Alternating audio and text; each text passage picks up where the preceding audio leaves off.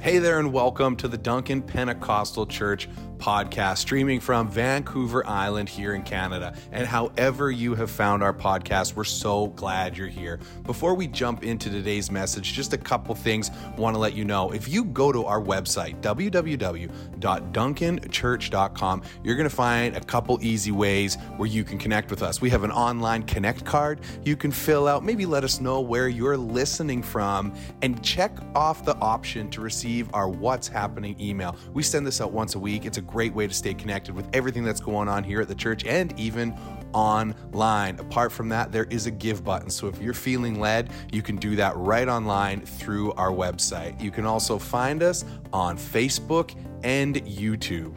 We are so glad you're tuning in, and we are believing that God's going to do something special in you through today's message. Enjoy.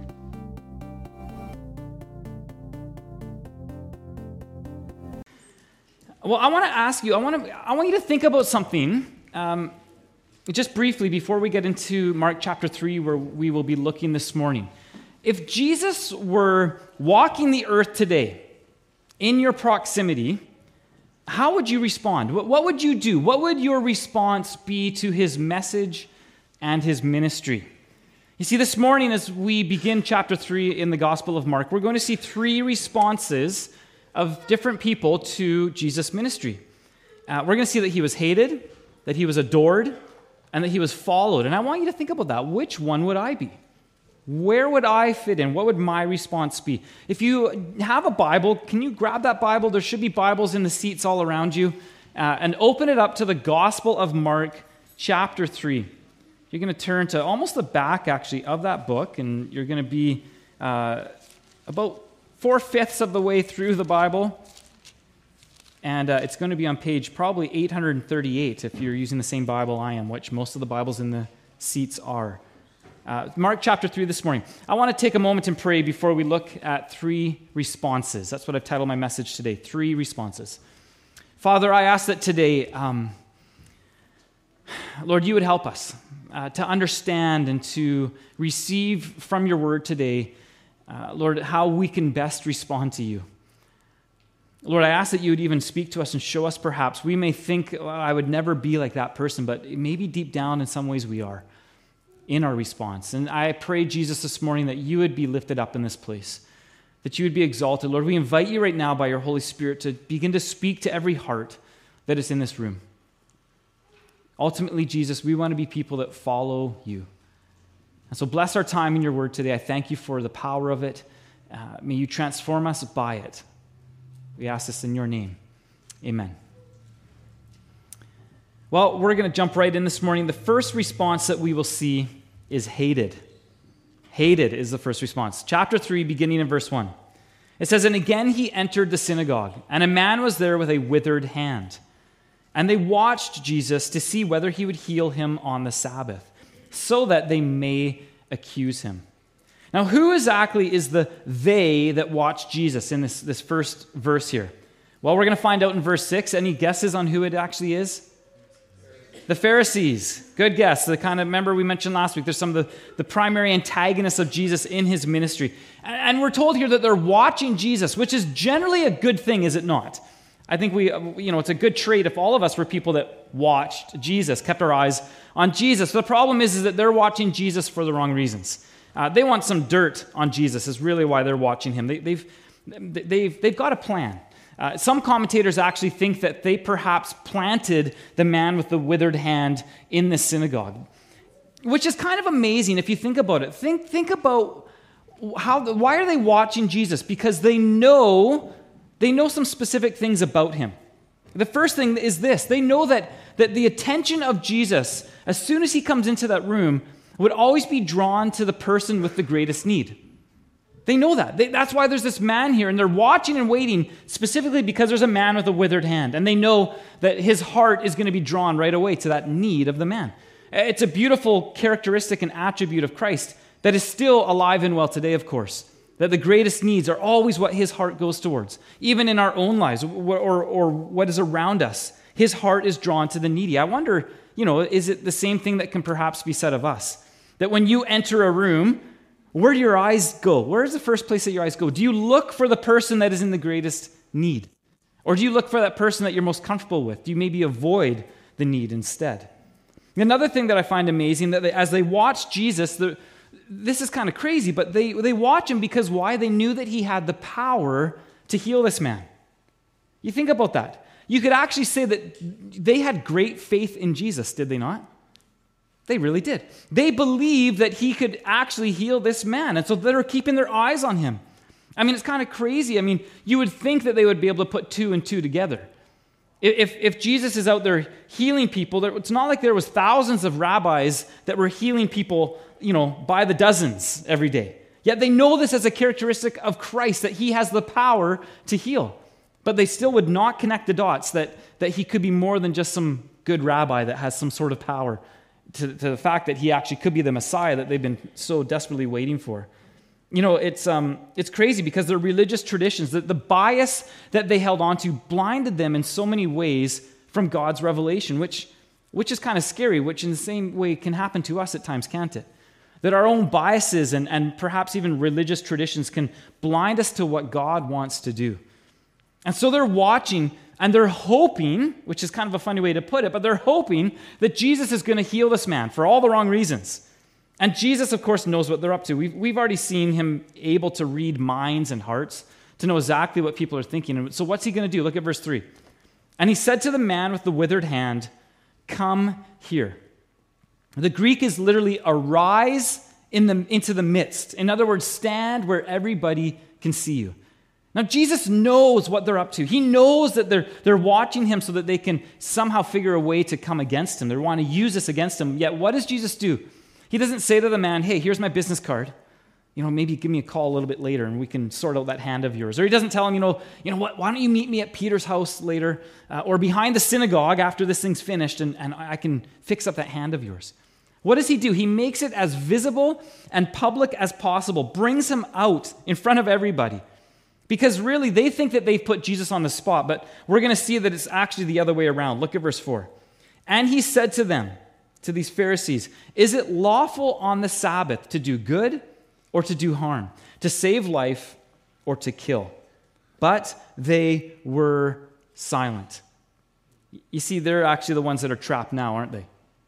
Right? He presents this question to them, and he knows because in their rules, in what's known as the Talmud, which was the Jewish interpretation of the law, how to live the law, they had a specific rule, all kinds of, I mentioned this last Sunday. Do you remember how many chapters there were just on Sabbath obligations or how to observe the Sabbath properly? Do you remember how many chapters they had made up?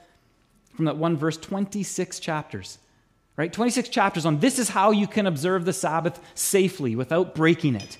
And as part of those chapters, one of the things they mentioned on the Sabbath was that if there was impending death, could you do something on the Sabbath to help somebody? So in other words, if I'm bleeding to death, they'd say this. They'd say, you can take a tourniquet and you can tie it around the arm nice and tight so that it would stop the blood. But you can't do anything more than that. No stitches, no polysporin, nothing to start the healing process of that arm. Can you believe that? They'd say that. You can only prevent death. That's all you can do. Anything else would have to wait until after the Sabbath because they considered that to be work, which we listen to and we go, what? That's crazy. But Jesus knew that they had done this, and so he asks this question. And the other reality is that obviously this man's hand, is it a matter of life or death? Is it a matter of life or death? No, of course not. It's not a matter of life or death. And so they, of course, would say it can wait until after the Sabbath. In their rules and their traditions, they say that can wait. But there's a number of things. In a society where the primary way that a man made their living was through physical labor, needing their hands, this, of course, would be a severe disability.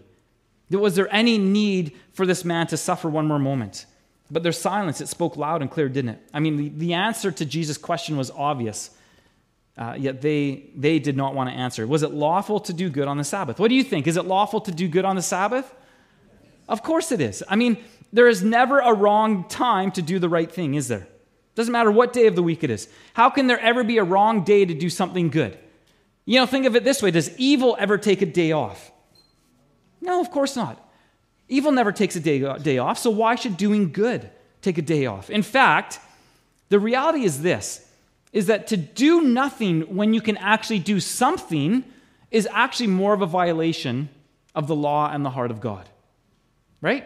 In fact, James 4:17 tells us that. It says, so whoever knows the right thing to do and fails to do it, for him it is sin.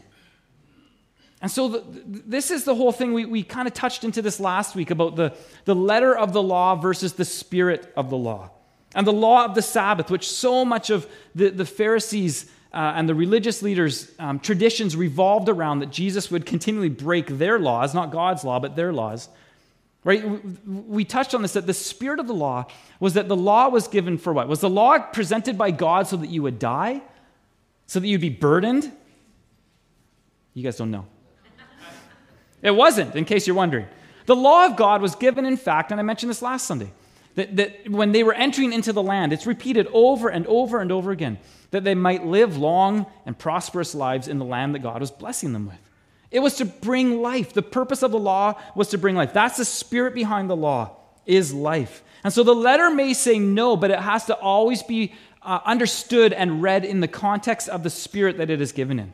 And the Sabbath was never intended to be a limitation on doing good for people. We need to understand that. In fact, how did Jesus, if you think about the law and the prophets, how did Jesus sum up the law and the prophets?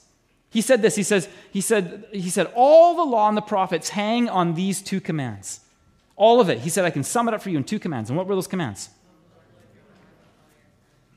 Yeah, you nailed it. Yeah, love the Lord. Precisely.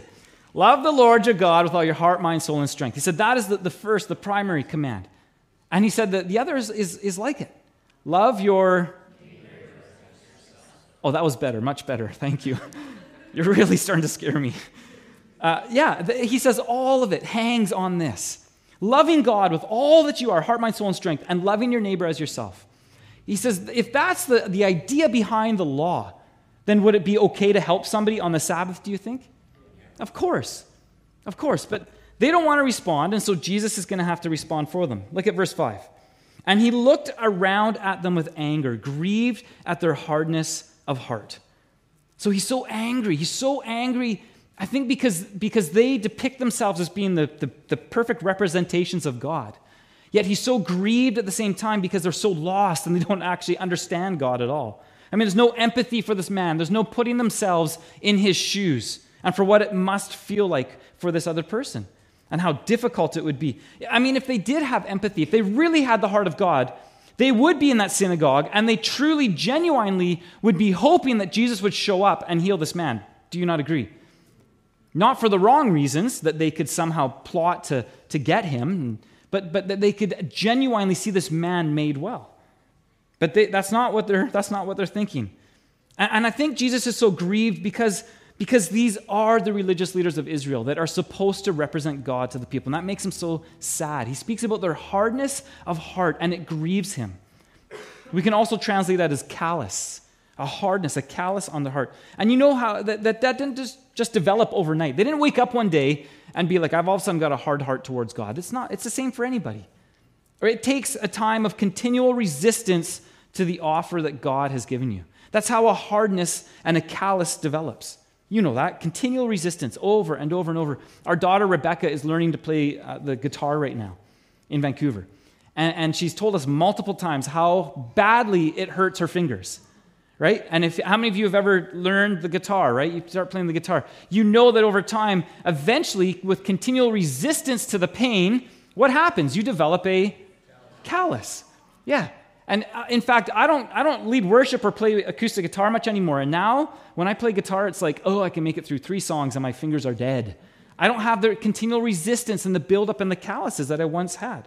And that's the same way that it happens in our lives towards God. A continual resistance toward him. And the truth is that the Pharisees could have turned to Jesus. They could have had an open heart in some way. But over and over, they resisted him. And in turn, they actually resisted the kingdom of God, the very thing that they were living and hoping for in their day. In fact, they're going to see it on display here in just a moment. Look at verse 5 as it continues. Jesus, grieved at the hardness of their hearts, said to the man, stretch out your hand. which is kind of funny, don't you think? Don't you think that the man had tried to stretch out his hand before? Right? I wonder what he's thinking at this moment.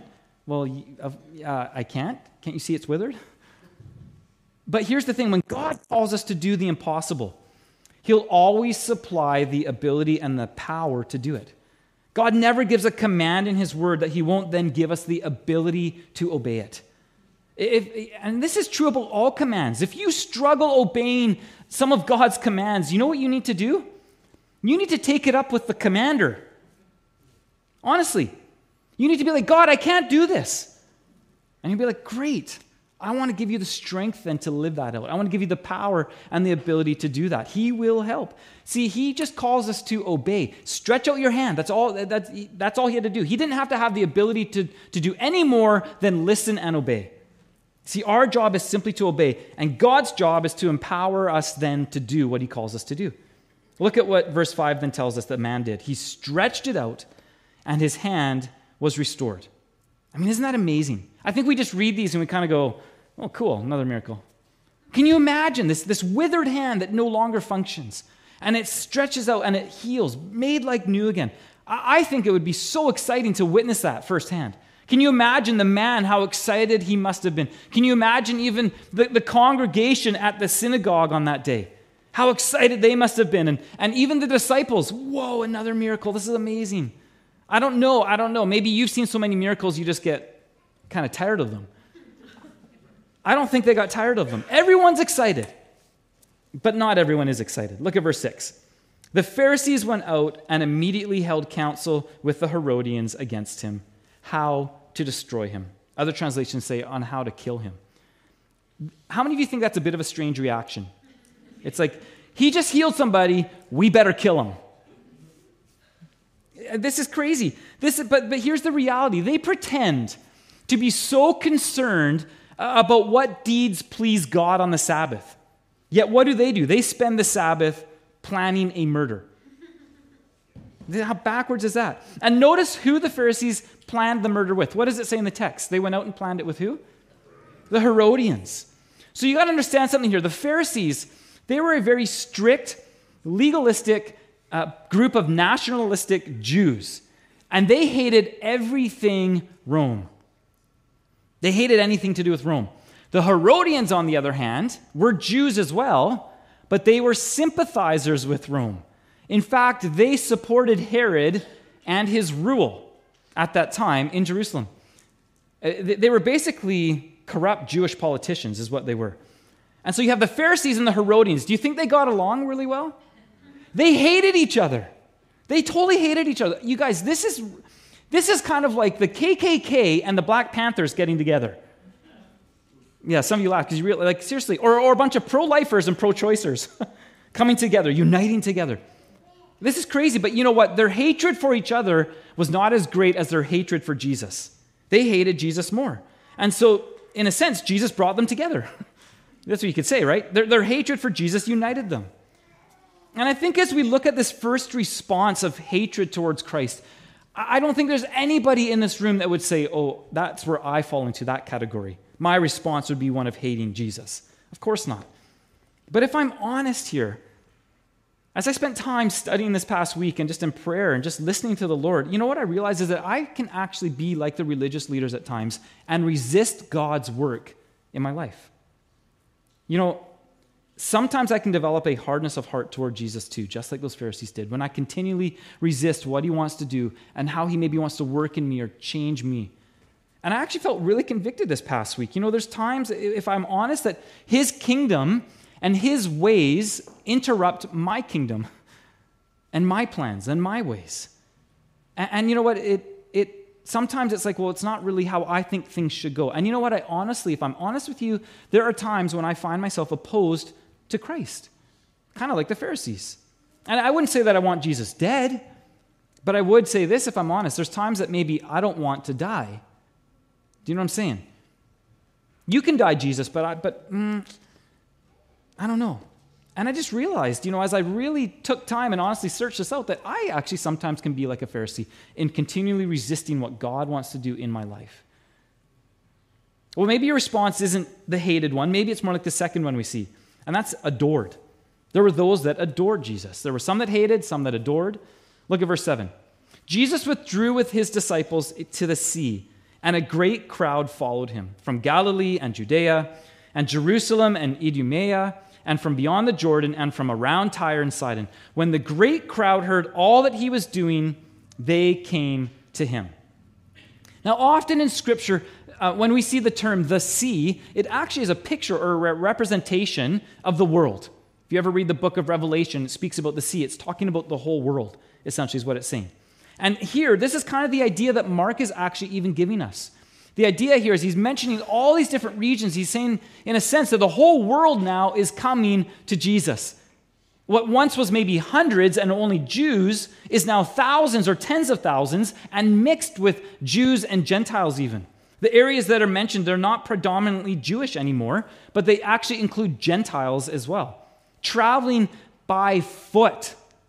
You got to imagine how far some of these are traveling, as much as 160 kilometers, these areas that he mentions, to get to Jesus. I have a little map for you here. That's the same as walking from Victoria to Qualicum Beach. How many think that's a little bit of a trek?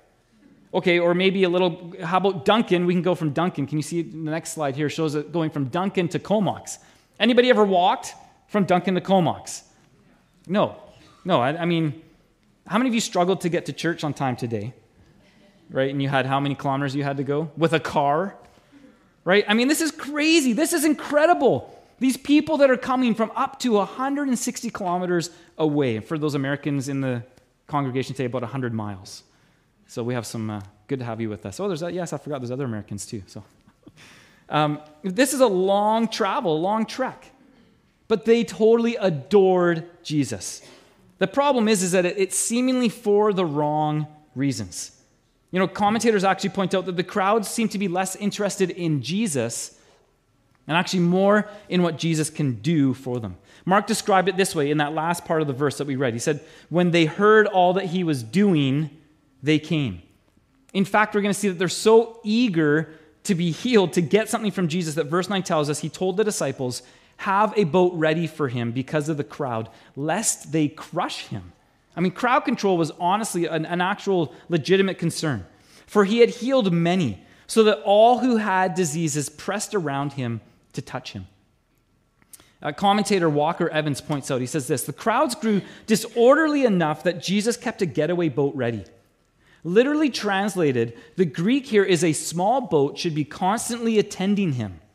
Maintaining order must have been difficult. The regions listed indicate this crowd would not have had one common language. In addition, you've seen how unruly crowds can get at sports arenas or doorbuster sales. You know, there's actually, you know what's Friday? Anyone know what this Friday is? There you go. Yes, you're well-trained consumer people. It's Black Friday this coming Friday. You've probably seen it. If you've been on Amazon or anywhere else, you'll see all these new Black Friday deals going and all kinds of things happening. Do you know there's actually a website, no word of a lie, Black Friday deaths? How many people have died on Black Friday from sales? Like going to like it's like, that's my TV. No, I got it first. And then they like pull out a gun and shoot the person. Crazy stuff like that. There's been 17 deaths. They stopped after, it's not 2022, and obviously we haven't had 2023 Black Friday. It went up to 2021. And there has been 17 deaths, 125 injuries. That's crazy, just from Black Friday.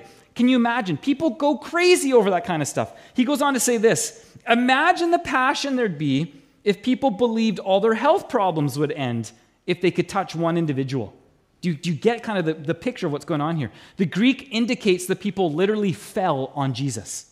The Greek word there.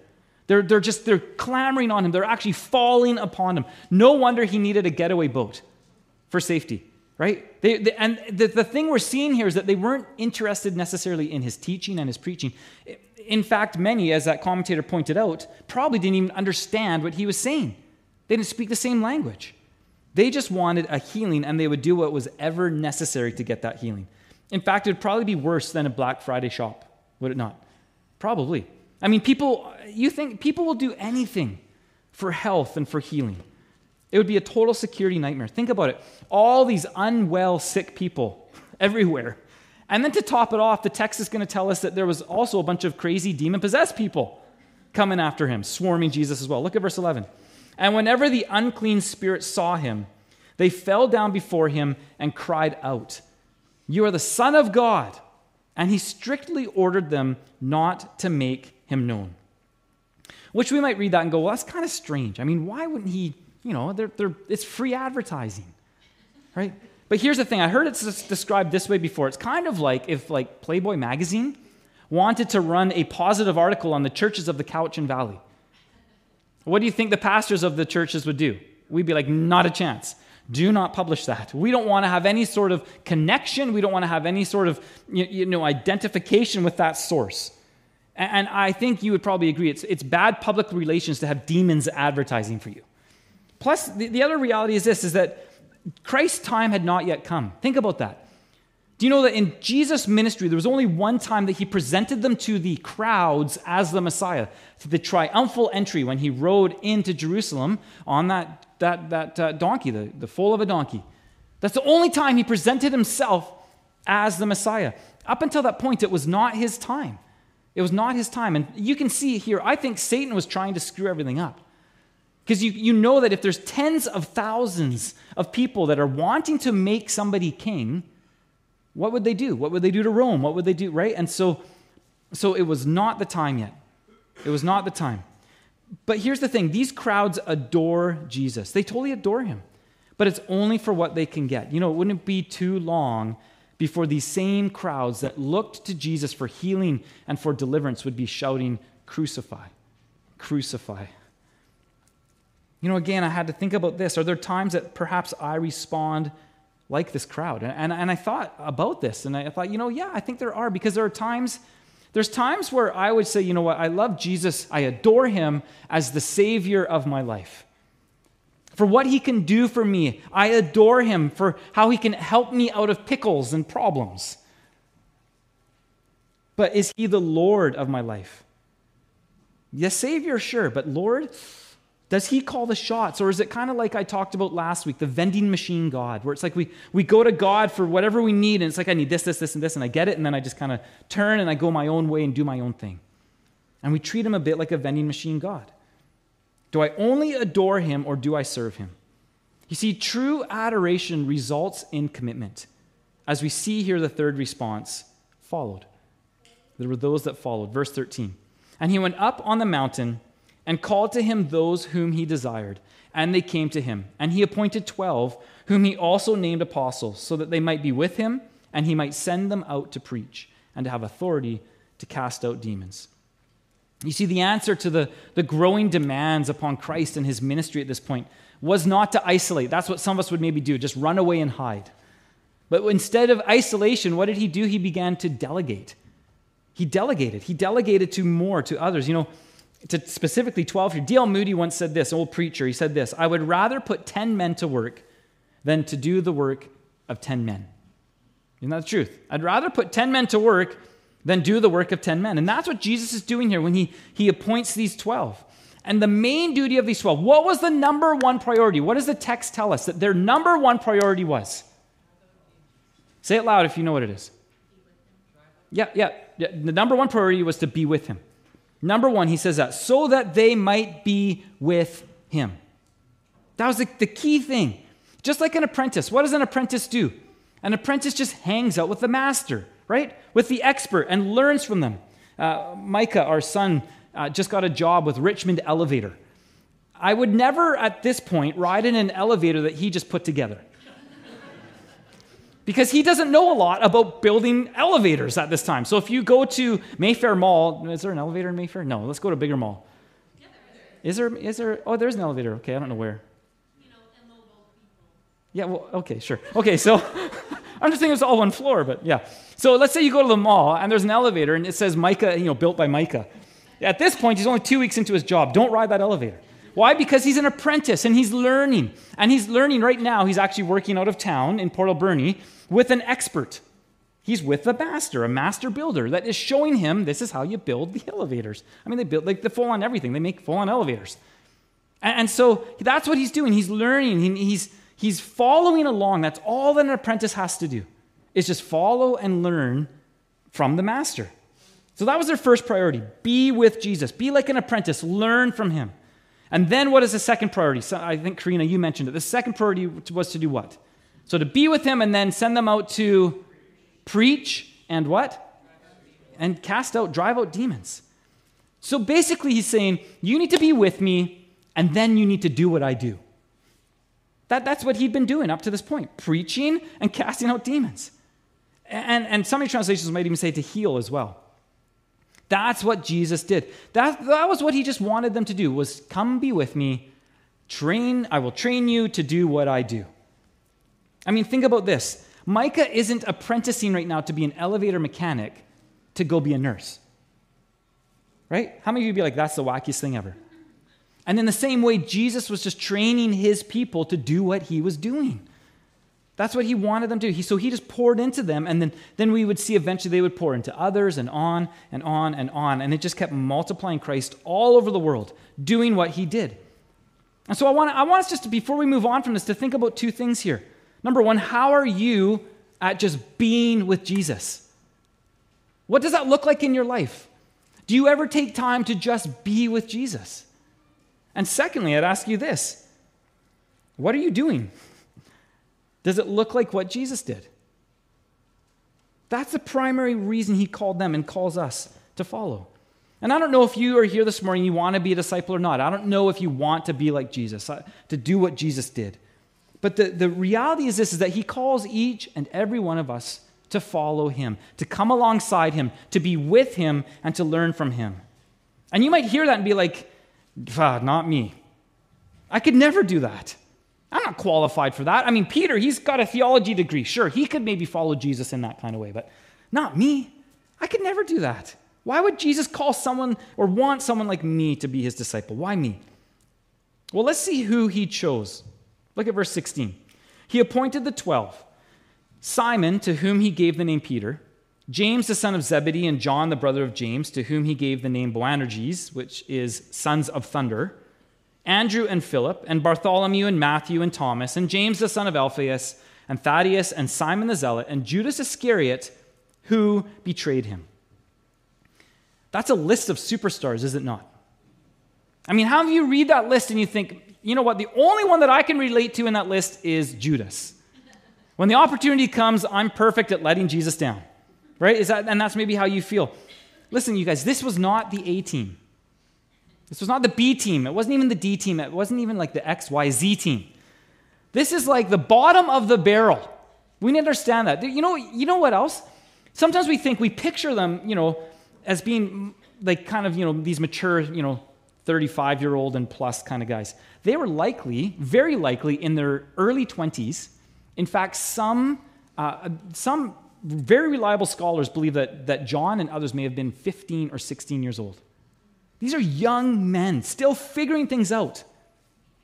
And the list, look at this list, the superstars. It starts with Peter. He's the first guy in the list. Incredible guy. I mean, just look at his name. How much better does it get, right? So you've got Peter. And he's the apostle with the foot-shaped mouth, right? Is he not? He's the guy that's always like he's always saying the wrong thing at the wrong time. You know that. In fact, Jesus at one point calls him Satan because of what he says, right?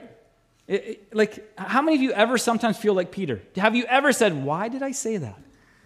What was I thinking? Right? Okay, then there's James and John, the sons of Zebedee. Now, of course, John wrote the Gospel of John. He also wrote 1st, 2nd, 3rd John, those 3 letters. He also wrote the book of Revelation. I don't think any of us can really relate to that. But you know what? Jesus actually called them here the sons of thunder. The sons of thunder. Most people commentators think that the reason they had this nickname was because they had a bit of a short fuse, a bit of a temper. They could strike at any moment. You never knew what was going to take place. In fact, there's one time, an example in Scripture where there's a city that doesn't welcome Jesus, and what do?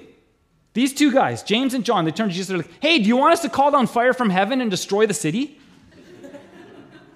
Jesus is like, oh my goodness. These guys are not getting it. Right? Have you ever had a bit of a short fuse or a temper? You've ever lost it? Then there's Andrew. Andrew is Peter's little brother. Basically just lived in the shadow of Peter all the time. How many of you ever feel like you're kind of living in your brother or your sister's shadow? You know what I'm talking about? I mean, like me, I live in my wife's shadow. I'm just simply known as Andrea's husband all the time. That's all that I'm ever called. Then there's Philip and Bartholomew, also called Nathanael. You've probably heard of Nathanael. He was a total skeptic. When Nathanael is first told about Jesus, he says, you need to come see Jesus of Nazareth. And what does he respond with? Nazareth? Can anything good come out of Nazareth? Totally skeptical. And don't forget about Matthew, the tax collector. We looked at him last week. His name was, of course, Levi, and Jesus changed it to Matthew. He wrote the Gospel of Matthew, but before he ever got to doing that, what was he? He was basically a ripoff artist. He basically stole people's money as a tax collector for Rome. Then we have Thomas, the doubter. Anybody ever doubted? How many of you have ever had doubts? Next, there's James, the son of Alphaeus, and Thaddeus. Do you know what these guys did? Does anyone know what they did? No one knows what they did. They're nobodies. We don't actually hear about them again in Scripture. How many of you ever feel a little bit like a nobody? And then there's Simon the Zealot. Some of your translations may say Canaanite. The root word there, it's actually Canaanite comes from the word zealot or zealous. And so it's better translated as zealous. Simon, this dude was a religious extremist. He basically was like a Jewish terrorist that was trying to overthrow the Roman government. Not a word of a lie. These guys would do anything. They would kill. They would kill to see Rome taken out and Israel raised up. I won't even go into some of your guys' views on the government and how many of you would like to overthrow the government. So you all, I know there's many of you that actually align with that one. And of course, we have Judas Iscariot, who the Scripture tells us what? Betrayed Jesus. Need I say more about him? This is the most ragtag group of misfits that you could ever come up with. I mean, are these a bunch of heroes? They're a bunch of zeros. They're a bunch of messed up misfits. The only hero here, you know this, the only hero is who? Jesus. So how about you? Do you ever say the wrong thing? Do you ever feel like you're living in the shadow of someone bigger or better? Have you ever had a bit of a temper? You ever been maybe skeptical or doubted? Maybe you've ripped somebody off at some point. Do you maybe feel like a nobody sometimes? You know what? That's perfect if you do. Do you know what God says? He says, perfect, I can use you. I pick you. Follow me. There's a teacher, Gail Irwin. I love this saying he has. He says, the only thing that makes me wonder about God is his choice of me. Isn't that the truth? That's how we should honestly all probably feel. You know why God chooses you? Look at 1 Corinthians chapter 1, verse 26 to 31. This is what Paul writes to the church in Corinth about why God chose them. Look at this. He said, remember, dear brothers and sisters, that few of you were wise in the world's eyes, or powerful or wealthy when God called you. Instead, God chose things the world considers foolish in order to shame those who think they are wise. And he chose things that are powerless to shame those who are powerful. God chose things despised by the world, things counted as nothing at all, and used them to bring to nothing what the world considers important. As a result, what does it say next? No one can ever boast in the presence of God. You see, God chooses to use ordinary people to do extraordinary things so that way when other people look at those people, they say, there must be a God. Can't be them. Do you see that? He gets all the glory. No one can ever boast in his presence. As Sandy Adams says, you can never be too small for God to use, but you can be too big. You can never be too small for God to use, but you can be too big. So let me ask you this as we close. What's your excuse for not following Jesus? What's your excuse? And what's your response today? Is your response one of hatred in the form of resistance to his will in your life? Maybe there's a hardness or a callousness that has been developed in your heart toward Jesus. Maybe you're resisting what he wants to do in you. Maybe he's continually been speaking to you, convicting you about something, and you just keep pushing away and resisting.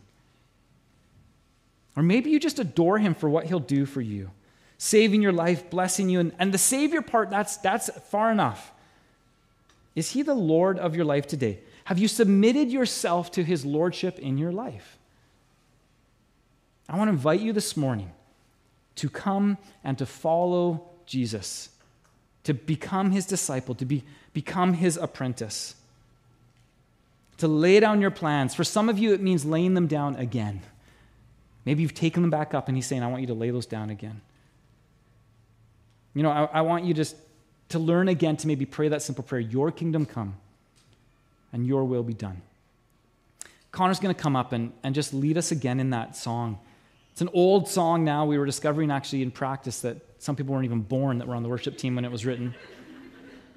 It's not that old, but Jesus, all for Jesus. And I want us to sing that. It's maybe even a little bit new to some of us here. And just with this invitation to once again come before the Lord and say, Jesus, it's all for you. Everything that I'm doing, everything I'm living for, it's all for you. I want to invite you again or for the first time to come to Christ, to sing this song as a declaration, to sing this song as a way of declaring to him that, Jesus, I am giving my life for you. It's not just Savior anymore, it's Lord as well. Jesus, be the Savior and the Lord of my life. And so can we just prepare our hearts as Connor begins to lead us in this song again.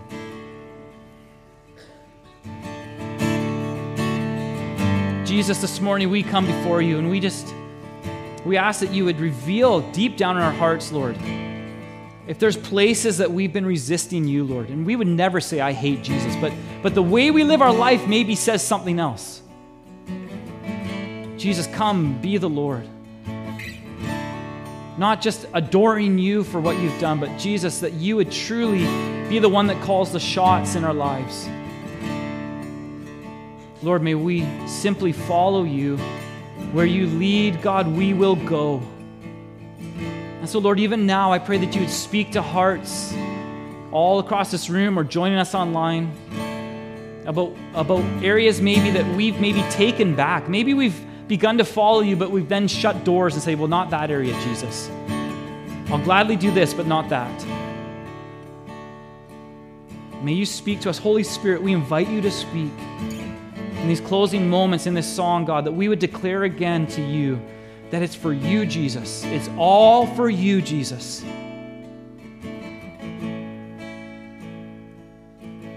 You're welcome to sit or stand, whatever you want to do, but just may this be a time where you just allow the Lord to speak to you about what it might be in your life. God, give us soft hearts. Let your Holy Spirit work again in us.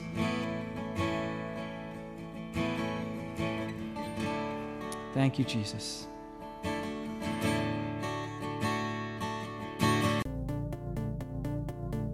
Thanks for listening to the podcast from Duncan Pentecostal Church, located here in Duncan, British Columbia on beautiful Vancouver Island. At DPC, we believe in teaching the whole Bible to build whole believers who can impact the whole world. For more information about us, find us online at www.duncanchurch.com or find us on Facebook and YouTube by searching Duncan Pentecostal Church. Have a great day.